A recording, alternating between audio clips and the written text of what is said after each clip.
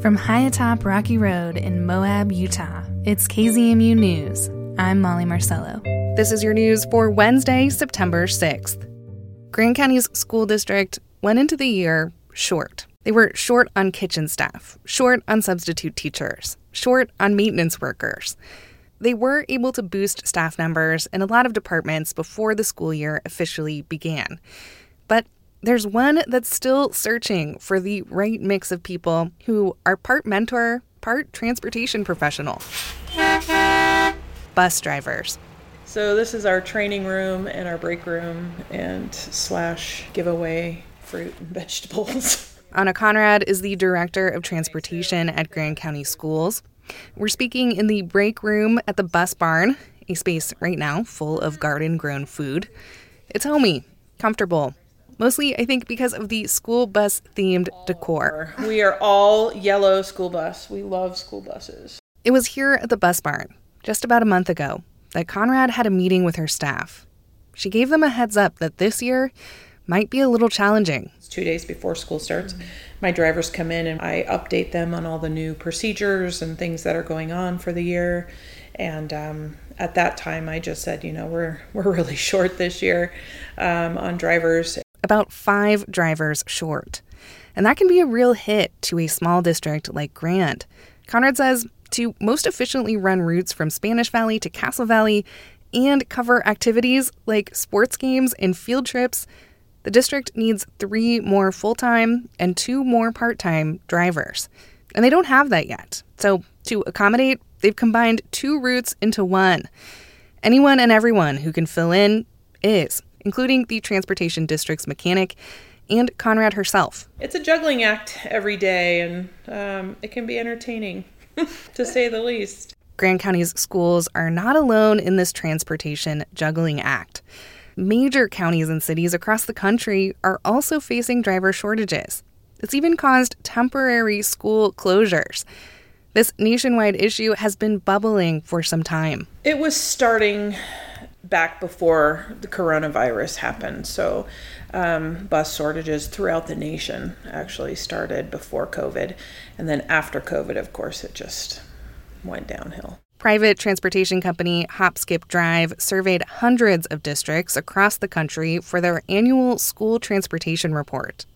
In their latest survey, districts say they've lost bus drivers to retirement, low pay, and competition with private companies like Amazon, who need professional drivers. Conrad says driver retirement hit in a big way for Grand County schools. And so that's been really tough. Not replacing them is the hard thing. That's because it takes, as Conrad says, a certain person to be a school bus driver. This person wants to drive a 40-foot bus. They want to get their commercial driver's license and continue their education. They want a split-shift schedule, and they want to work with students. We classify our buses as mobile classrooms, so teaching doesn't end at school, and so most of our drivers know that. Part of each driver's route, according to Conrad, is to learn every student. School bus drivers are the first staff students see in the morning and the last before they go home. And so drivers have a unique opportunity to bond with those students in a different way than a teacher would. We see their homes, we see where they're going, and we can see if they're having a bad day. And we just talk to them. Conrad hopes that this unique type of mentorship will attract new professionals to the field. But a few other incentives will likely help too.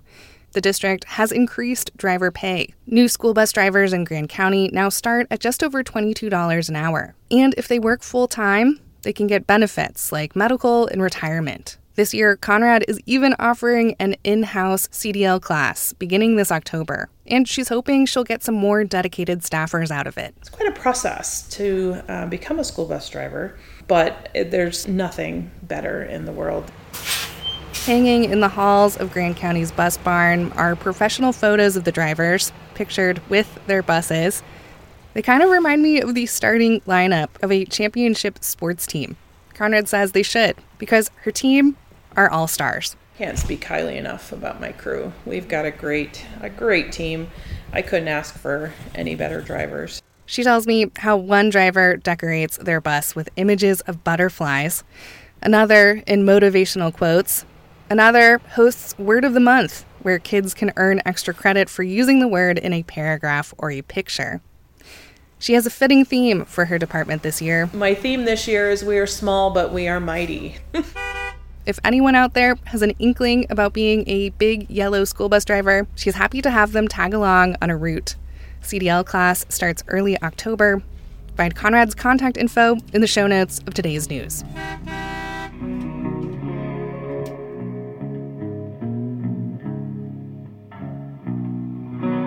On Sunday, tribal members and motorcyclists honored missing and murdered Indigenous relatives as part of the Four Corners Motorcycle Rally in Durango, Colorado. For Rocky Mountain Community Radio, Clark Adamitis has more. Motorcycle rallies are a bacchanal of races, rock bands, and lots of gawking at chrome and souped-up vehicles.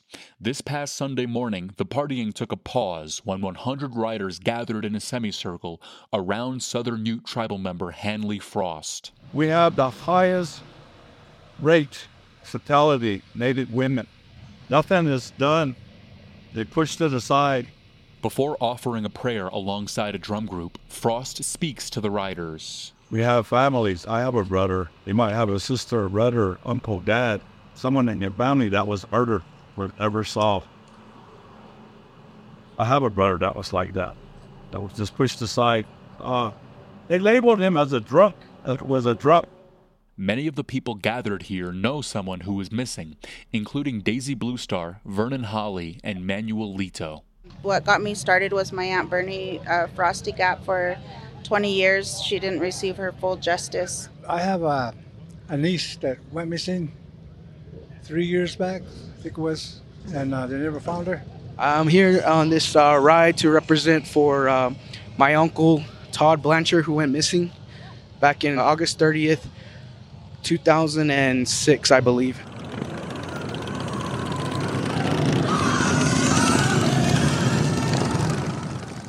Many of the riders are wearing red, the color of the missing and murdered Indigenous relatives movement. They ride 2 and 3 abreast on the highway, revving their engines and stopping traffic en route to Ignacio. Along the highway, there are more red dresses and red shirts hanging on posts, a symbol of the missing and the murdered. I felt a spirit that followed us all, carried us to this place.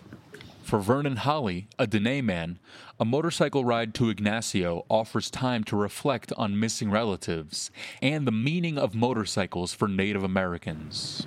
Our people have always rode horses, so the motorcycle is like our horse too. So that's our iron horse. I think that's the whole point of being on the bike, is that it's such a euphoric feeling that it's amazing. It's like medicine. Kristen Velasquez Howe is a volunteer with Native Love, the group that organized the event. You do realize how many people are being affected by this, and that, the system is not helping us. That's the sad part, is that's why we have to come together as a community and fight together. The rally continues on at the Southern Ute Cultural Center in Ignacio. Following speeches, more drum groups, and a documentary film, riders mount their bikes and ride together back toward Durango. I'm Clark Adamitis. That story was shared with us via Rocky Mountain Community Radio, a network of public media stations in Colorado, Wyoming, Utah, and New Mexico, including KZMU. The Bureau of Land Management oversees an astonishing 245 million acres.